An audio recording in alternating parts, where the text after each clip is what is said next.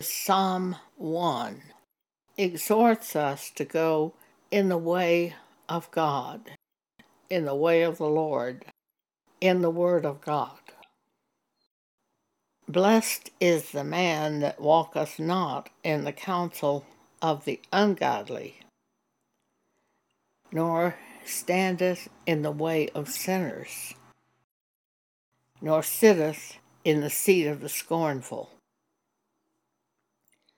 But his delight is in the law of the Lord, and in his law doth he meditate day and night.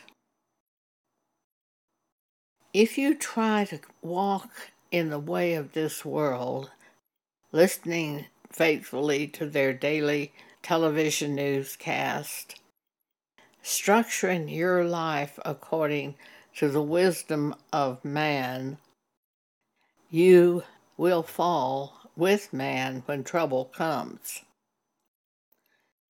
If you walk according to the way of God, you will never fall.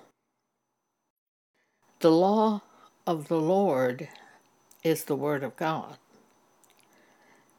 Verse 3, and he shall be like a tree planted by the rivers of water, that bringeth forth his fruit in his season. His leaf also shall not wither, and whatsoever he doeth shall prosper. That tree stands there by the river of water, living water, the Word of God, drinking of that Word, following that Word, doing that Word, resting in that Word, knowing assurance of that Word.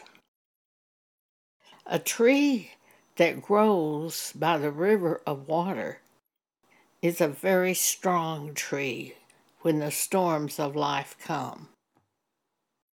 He's not easily blown down. He's not easily moved. The ungodly are not so, but are like the shaft which the wind driveth away. They blow ever which way the wind blows.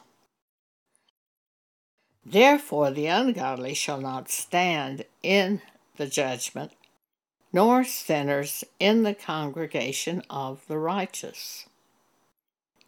For the Lord knoweth the way of the righteous, but the way of the ungodly shall perish. Thank you for allowing me to share this with you today.